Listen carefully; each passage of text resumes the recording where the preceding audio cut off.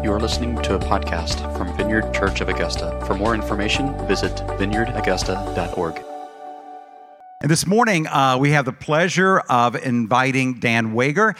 Dan is a former staff member here. He was actually our first full-time youth pastor back in the 90s. Yes, back in the 90s. And now Dan is the lead chaplain at formerly University Hospital, now Piedmont Medical, where he's doing an amazing ministry there and leading an amazing ministry. And so would you guys please join me in welcoming Dan as he takes us in our next segment of Unwrapping the Gifts of the Holy Spirit.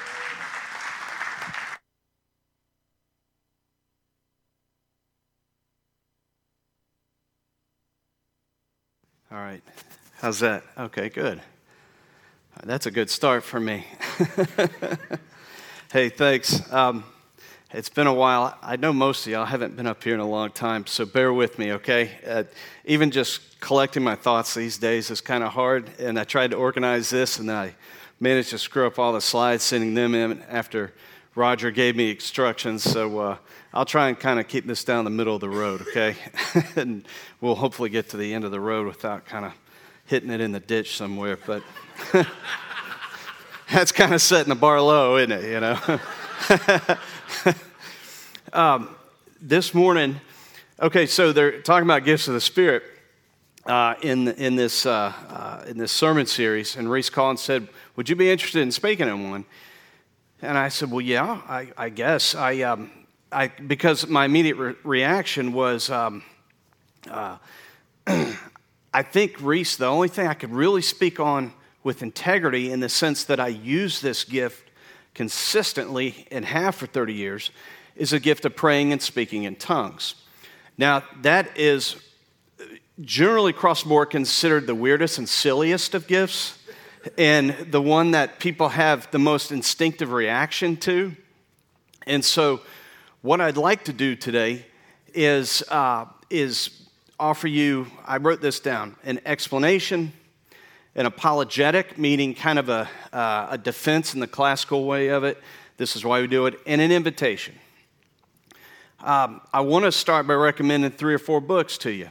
After a graduate degree in U.S. history and a graduate degree in divinity school, you know, probably a lot of y'all make a lot more money than I do. I've wasted a lot of money, but I've got some books to recommend to you. So if you would flash that first one up there. There's 3 or 4 books, and I'm going to, the first one is Wayne Grudem. Now this is for you true hardcore nerds out there. It's a systematic theology, and he is a PhD, Trinity Seminary, Deerfield. Older guy now who's been a friend of the Vineyard for many years. Rich Nathan, who's a Vineyard pastor in Columbus, Ohio, and he is, he's been there 30 years, and their church is like 7,000 people. And I mean, when they plant a church, they send out 200 people and a full-time paid staff, you know. And that's called Empowered Evangelicals. He wrote it about 20 years ago, and it speaks exactly to what I'm going to be kind of driving at this morning. And then, of course, the book of Acts, and then where we've been kind of camping out, 1 Corinthians, where you really get kind of a look at a church service in the New Testament era, which I think is kind of fascinating. Okay, then show the next ones there. Thanks. Jack Deere, this guy was a PhD Old Testament professor at Dallas Theological Seminary for many years. In the late 80s, he had a real kind of shift in practical theology and came into the Vineyard and became real friends with the Vineyard, eventually left his position there at Dallas Theological Seminary to pursue other things that God was doing in the way of introducing him to the gifts of the Holy Spirit as they work out in our lives. He wrote a book called Surprised by the Power of the Holy Spirit. I can't recommend enough. It's probably close to 30 years old. He just released another one called Still Surprised by the Power of the Spirit.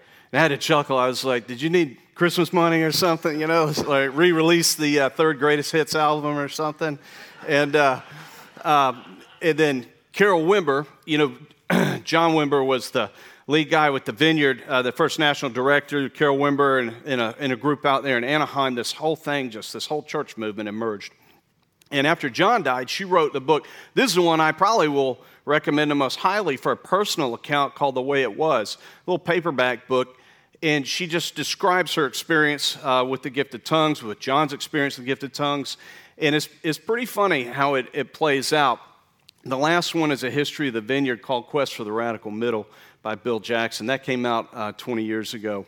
And in it, you just see the emergence of these gifts of the Spirit and people trying to deal and process and figure out what's going on with all this. The last thing I'd like to do is recommend our own School of Kingdom Ministry. It's a vineyard program that was started in Illinois, but it's something we've been doing effectively here for years. Don Pearson's in charge. Talk to him if you're interested in it. It's a 9-month course in doing ministry through the gifts of the Holy Spirit. And it just is it's just, if you really want to get into this, that's how you do it. You just got to go for it. You got to apply yourself. This isn't some academic exercise. I'm here to tell you as an academic, this is not an academic exercise. It's a doing thing. And we can camp out in our heads all we want. In fact, the church in the West has spent 2 centuries kind of camping out in its head half the time. And then when people actually start doing it, they're like, what's going on? Well, we're kind of doing a ministry. So, where was I? Let me ask you this. How many of y'all are familiar with gift of tongues or praying in the Spirit? How many actually, be brave, how many actually do this? How many of you really have no experience reading or studying it or doing it at all? That's cool. Good. I was just trying to get a feel for this because this is what I suspected. Once you get into a group of people, it's just a wide variety of experiences. And I respect that. That's kind of reflective of how culture is. Now, let's see. Hey, go to the, let's see, what's the next slide after this? Okay, let me read that. That's 1 Corinthians, it's supposed to be 13:1. You know, you start reading through the scriptures and this stuff starts popping out when you're looking for it. And the speaking in tongues, it just kind of bubbles up and you're kind of expecting it. You know, when you read Paul's letters, he just kind of shifts into this question and answer mode. And you don't really have the background and the context. So he's just answering questions that obviously came to him in a letter from the other direction. And he says, now, shifting to speaking in tongues and gifts of the Spirit, and he should have said in parentheses, when we're together in church. So the first thing he says in that famous passage in 1 Corinthians 13, if I speak in the tongues of men and of angels. And you have to stop and say, okay, what's the difference? There's a difference. He's implying there's a difference. And then what's the next slide? And then the next chapter, he starts off this. Earnestly pursue love and eagerly desire spiritual gifts, especially the gift of prophecy. For he who speaks in a tongue does not speak to men, but to God. Indeed, no one understands him. He utters mysteries in the Spirit.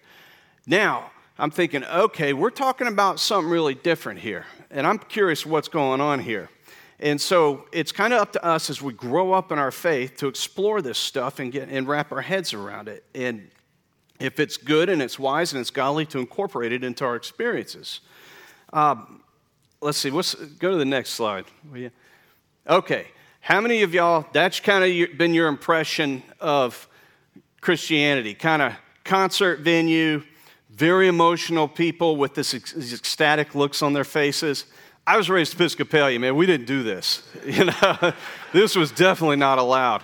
I mean, my wife's from Brazil, and down there, the Baptists in Brazil, man, they raise their hands and get expressive. She showed up at Baptist church here and stood up one day, and everybody around her just looked at her like, "What are you doing?" You know, and so for some of us, you know, when I came into my relationship with the Lord in my 20s, that was new to me. Okay, go to the next slide. Or maybe your impression of tongues is this. You see this all the time. I'm not trying to demean these people, trust me on this. But you see that it's a one person with a microphone, and it's just about them walking around, and this power's happening in various ways. Okay, then go to the next one. Or maybe it's this. This is what I was used to. it's some learned, scholarly-looking man saying, well, I'm not sure about this. We need to think, blah, blah, blah, blah. And another guy asking the wizened old man questions, okay? Like, man, so I just kind of want to all of that. because we approach this stuff through our culture, through our cultural lenses, and it's just, it can be really difficult stepping away from that, and stepping outside of that, and stepping back from that, and saying, all right, God, what are you doing? Because at some point, like I said, as we grow up in Christ, we have to take ownership of this stuff and not be just robots that are told by everybody, this is what you do, this is what you don't do. You got to find your own voice. Well, no pun intended, but it was clever anyway. But now, tongues, as it appears in the book of Acts, often manifests as people speaking a language they don't know, which others hear and understand. That's Acts 2. Huge reversal of the curse of Tower of Babel in Genesis. And then, but you go in, you see it again, Acts 10, where Peter says, the Spirit came upon them, on the Gentiles, just like it did us in the beginning, and they're trying to figure out what's going on. And then in Acts 19, where Luke says, hey, we rolled into town, and these guys hadn't, and then he said, the Holy Spirit came on them like it came on us. And so you see this unfolding sense of process, I guess you'd call it, in people's experience with the Lord. And then once you get to 1 Corinthians 13 and 14, it speaks of something different than that, because you can make the argument that's all about speaking in another worldly language. He's starting to refer to something entirely different. And when you talk, men of tongues and angels, tongues of men and angels, you think, okay, wow, this is getting kind of interesting or weird, whichever way you look at it. And I want this morning to kind of demystify it to a degree, if I can. I think that's one of the things I've loved learning the Vineyard, is that there's neat stuff, but you can get pretty, kind of like what we've seen on the other slides. And that our primary purpose in praying in tongues, praying in the Spirit, speaking in tongues, is personal. It's a personal prayer and worship language. And it's for our own edification, meaning it promotes our growth as disciples in Christ, and it promotes our daily life and experience in Christ. And I also want to say to you this, because this is part of my journey, and I hear it from other people. If you have a experience a common experience, something that happens to you commonly, of wanting more to be expressed out of you when praying, man, then this gift is for you.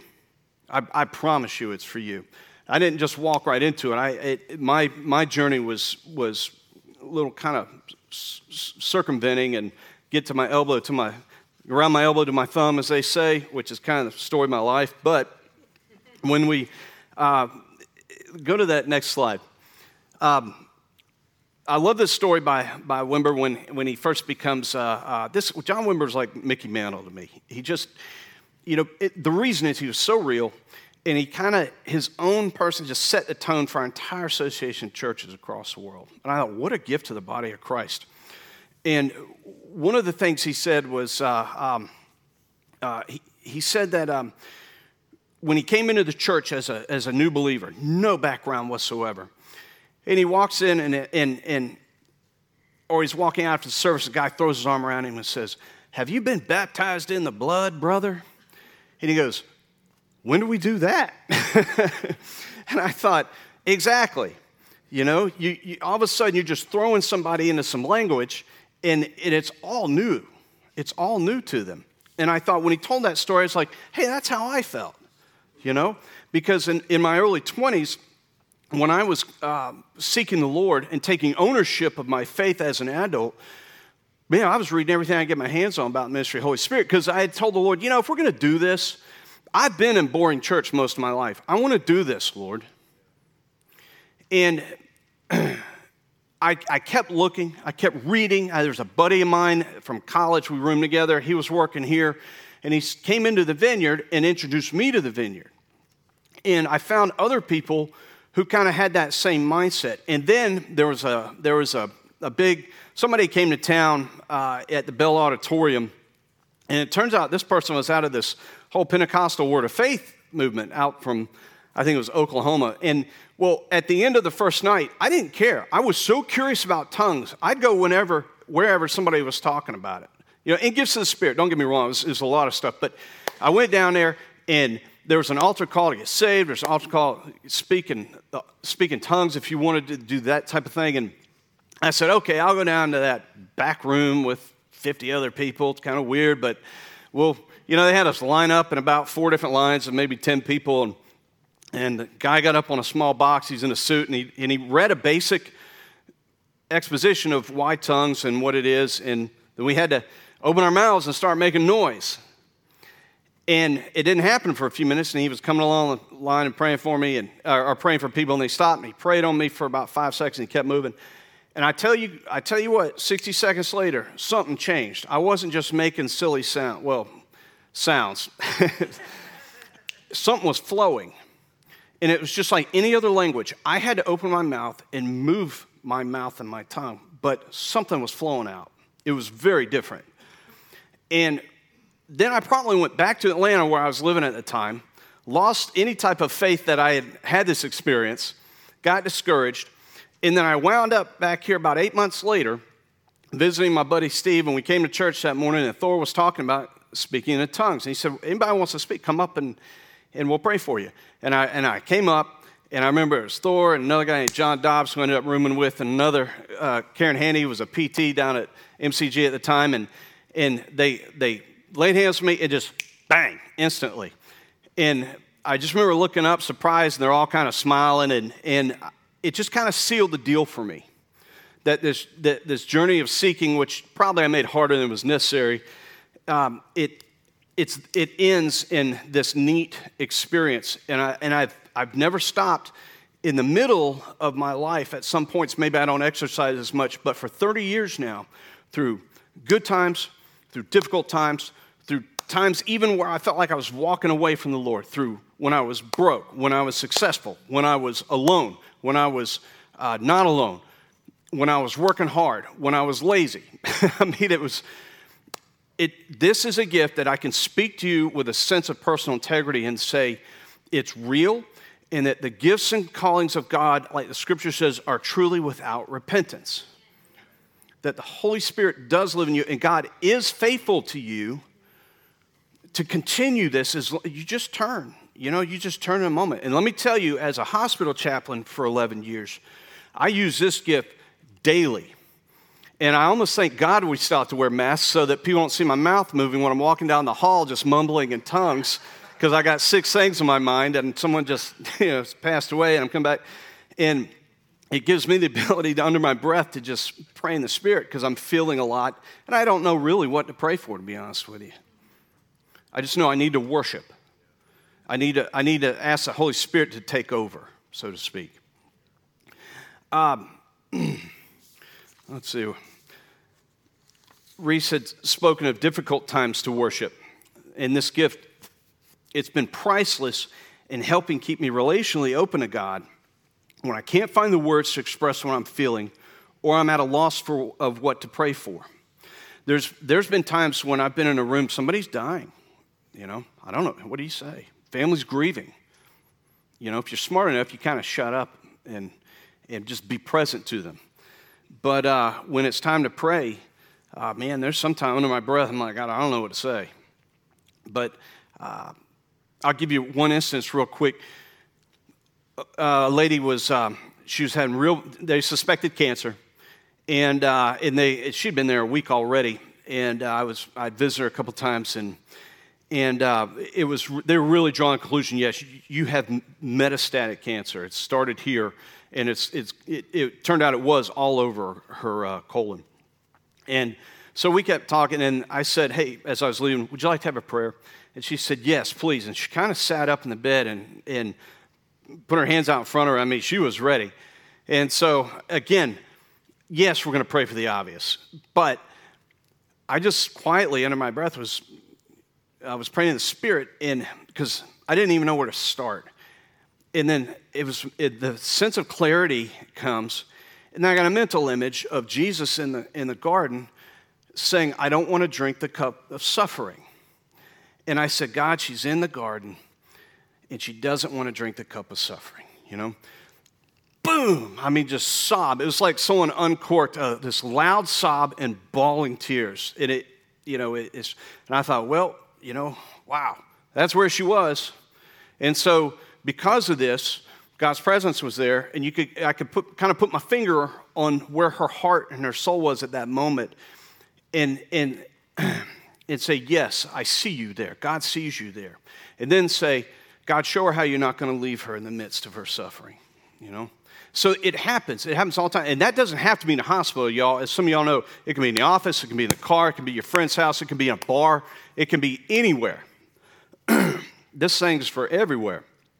So let's see, where was I? And I'm worshiping. Sometimes over there I'm worshiping. I want to express something more than words. I pray in the Spirit. It gives us a depth of experience we can't have otherwise. And it was of high value in Paul's desire for our Christian experience. You remember, he says, I wish you all spoke in tongues. Now, don't dismiss that when he's talking about saying, hey, but this is more important. But he prefaces it by saying, I wish you all did. And I've noticed that this gift, especially this gift, but the gifts in general, but this gift, it often accompanies a shift in our understanding of faith and what our faith looks like day to day. On the day of Pentecost, remember this, there was this multi-sensory experience of the manifest presence of God. I mean, think about it. They're in this room, the emotion, the tension, and then they're praying, and then there's, the room shook, and it said something like, looks like tongues of flame on their head. Then they pour out in the street speaking different languages. I mean, I'm sorry, they make movies about stuff like that. I guess they have, haven't they? But, at the same time, what we see throughout the New Testament in the wake of this is this type of experience is normative. It happens again and again. And I say that because it seems to be opposed to most of today's Christian experience, wherein the exercise of the gifts are often seen as weird, or a reflection of ignorance and emotionalism, or just irrelevant to life in Christ.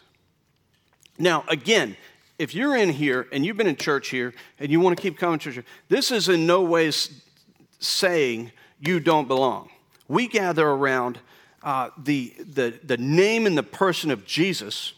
We gather around the Heavenly Father's love for His children in the person and work and ongoing ministry of Jesus. Okay? So this is not something that, yes, it defines us at some level, but it's not designed as an exclusionary thing. I've had enough of that in Christianity. I've had enough of where Jesus is here and there's a circle. And if you believe this, you're out. If you believe this, you're in. I think it's more accurate to say it's Jesus and there's no circle. It's just people in various places like random dots on a board in relationship to Him. So I need you to hear that. And also, I have a high amount of respect for the newness of the relationship and experience of Jesus for people. We were all seeking. Each individual is looking at some level. And I just so respect that. Somebody who's genuinely, authentically being vulnerable and saying, what are you doing, God? Who's God? We can take it back to the most basic. And I just love that. So I have a high amount of respect for people who will explore even the most strange or seemingly strange things.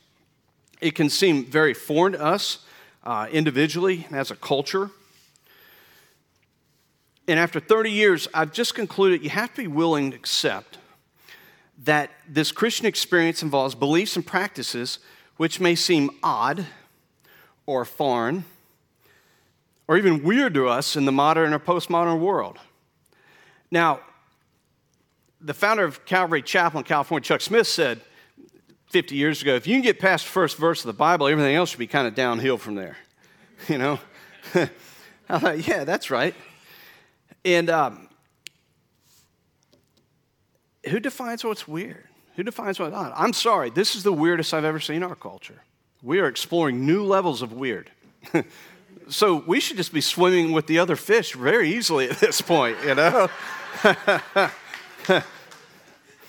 And a lot of freedom in that,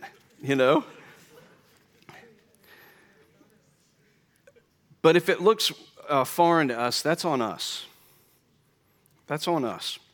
Our question then should not be, how does this look? Yes, you do have to ask that, but it should be, what does the Bible say is normative for our Christian experience? That's a $20 question right there. And that's kind of the point of Acts in the letters, in terms of belief and practice and character. What's normative? That's why we're reading it. Now, let's see. I think the next slide is church history. In defense of that, I give you this. The outworking of the gifts of the Holy Spirit, it's often marked by tongues, people falling over, there's a lot of things.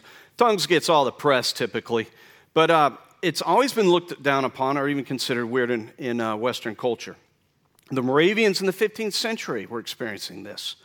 The early Quakers, the Great Awakening in colonial America, the Azusa Street Revival in 1903, that was the birth of modern Pentecostalism. There's almost 1 billion people, I've heard as high as 800 million people in the world who claim a Pentecostal charismatic experience. That's incredible. That's almost 1/8 of the world's population. That started mainly in a small building, stable in Los Angeles in 1903, with this little multi-ethnic group of a pastoral staff led by an African-American man who just pastored it beautifully. And it led to the birth of what? Assemblies of God, right? Church of God in Christ. There's all kinds of offshoots you've heard of that came out of that. This led to the explosion of the charismatic renewal movements of the 1950s and 60s throughout the United States, the Toronto Blessing in the mid-90s. So what I'm saying is you are not just some offshoot randomly out here flaking out on everybody. You are a part of a massively worldwide experience of Christ. All these moves of God involved re-empowering the church to do his work of ministry. And they were largely ignored and misunderstood by the church at large in most of these generations. So a last thought on that section is that many very intelligent, highly educated people have come before us and testified to this experience. PhDs, leaders in church culture from across the globe. It's just out there if you go looking for it. And you're not ignorant, and you're not a fool. Maybe in the eyes of the world you are, but we are. You can't get away from that one by definition as Jesus followers. Let's see. The next slide, what is it? Did I already get there? Yeah, what is it? Well, 1 Corinthians 13:1, Paul refers to tongues of angels. 14:2, he says, speaks not to men but God, in mysteries in the Spirit. 14:14, he says, if I pray in a tongue, my spirit prays, my mind is unfruitful. So pulling from that thick, geeky systematic theology book, Wayne Grudem said, we may define this gift as follows. Speaking in tongues is a prayer or praise spoken in syllables not understood by the speaker. That's pretty straightforward. It's a prayer language. It's a worship tool. It's a prayer aid, and it's an aid for your personal encouragement. Let's see. I think the next slide. Sorry. Why do we need it? How is it useful? It's considered normative. It's just normative. You pick it up and you read this, you think, this is what they're doing. I think in the study, if you study the New Testament in the first century church, I just soundly renounce the idea that all this stuff ended in the first century when the apostles died out. And I can give you a half dozen books right now that will done by people, again, much smarter than I have done a lot of the research who can prove that. So this is to be considered normative. Secondly, and this is kind of our framework here in the Vineyard I want to lean into for a second, is we view the gifts of the Spirit as a toolbox. You inside you, the Holy Spirit's inside of you, the gifts of the Spirit, the power of God resides inside of you. So in certain situations, you're speaking in tongues. In another situation, God gives you a word of insight in someone's life you'd have no way of knowing. If you've ever had that happen, it's pretty powerful. I mean, that's why everybody's going down to Madam What's-Her-Name on Washington Road, because that's the one that will get your attention. And then it's on us to use the tools, If we leave these packages unopened, it's just window dressing, isn't it? I mean, he wants us to open that up like the Tyco Night Glow racetrack that I got as a kid, man, or, rip into it like the $6 Million Man action figure I got. And the second thing in the vineyard that we operate out of is a framework that everyone gets to play. And I remember that came down straight from the vineyard 30 years ago. The idea that, again with the slides, it's not about somebody has all the power at the front and has the name on the banner, and it's not about the learned man sitting there telling you this, that, or the other. Everybody gets to do this, and that's the beauty of it, and that's the power of it. It's not for the special, it's not for the learned, it's not for the edgy, it's for everybody. It doesn't even just happen in church. In fact, you're going to find your most amazing experiences typically happen well outside the church, because that's where God wants us. And this is safe in here. It's not as easy when you're out there and people are looking at you, weirdo. And so, let's see, wait a minute. The third thing is, I want to say we don't establish ourselves around tongues or even gifts of the Holy Spirit. I think I just said this a minute ago. I'm going to say it again. We gather around our Heavenly Father's love for us in the person and work of Jesus. His death, His resurrection, His payment for our sin, and His ongoing mission of the world. Again and again, we have to keep coming back to this because it's easy. This stuff's powerful. And it's easy to get caught up in it. That's why people get emotional, because it's life-altering at times. I know somebody's been healed. I saw the x-rays. I mean, I've had a guy come up to me I never knew, never met him in my life. He was from California. And he told me exactly what my job was at the time of what I was hoping my next job. I had just quit teaching. I'd come on staff at the vineyard like Risa talked about. And I feel this guy get up in my space, and again, I'm Episcopalian. I'm like, dude, you're too close. You're creeping me out. But I couldn't say anything because I was in the like this. And the first thing out of his mouth is, you're a teacher, and you think you've been called to be in the ministry. Because I thought I was going to go plant a church at the time. And it just, how'd you know that? It turns out it was Wimber's brother-in-law, and they'd come all the way from California. Never met the guy in my life. Then he really started explaining something that he had real insight into something was going on inside me. Nobody knew this. And so it's powerful. And so it can alter you, this whole shift in how you operate ministry. It can empower you, but can also overwhelm you. So, so we're called to exercise some self-awareness. Again, other denominations gather on various angles. In the vineyard, there's this ongoing effort at merging the best of evangelical thought and practice with the best of Pentecostal thought and practice, and kind of holding that in tension. Historically, those things have been like magnets. They just always bounce off of each other. Again, please read Rich Nathan's book. He goes into depth at this, and it's excellent. And then Bill Jackson's Quest for the Radical Middle. But we feel that this dynamic of combining these two approaches most clearly reflects the ministry of Jesus as it's passed on to the apostles. Now, last one, how do we experience the gift? I just put down ask, seek, knock. You got to ask for it. May not happen. May not happen for 6 months. May not happen for a year. It may never happen. I don't know. I can't predict what's going to happen to you. Then again, you may, do like some people. They're just praying, and all of a sudden different words start coming out of their mouth. I've met people and heard of that too. So I don't know. But pray and seek. Ask and seek. If you want to experience this, you just got to ask for it. And you got to start trying to do it. It's just like any gift. We can ask, then we open our mouths, and we make sounds. Now this we're so self-conscious. Me, I'm the worst. But I don't know what to tell you. Grow up, get real. It's the way it is. So, thanks, y'all. Thanks for letting me share that and listening to me. And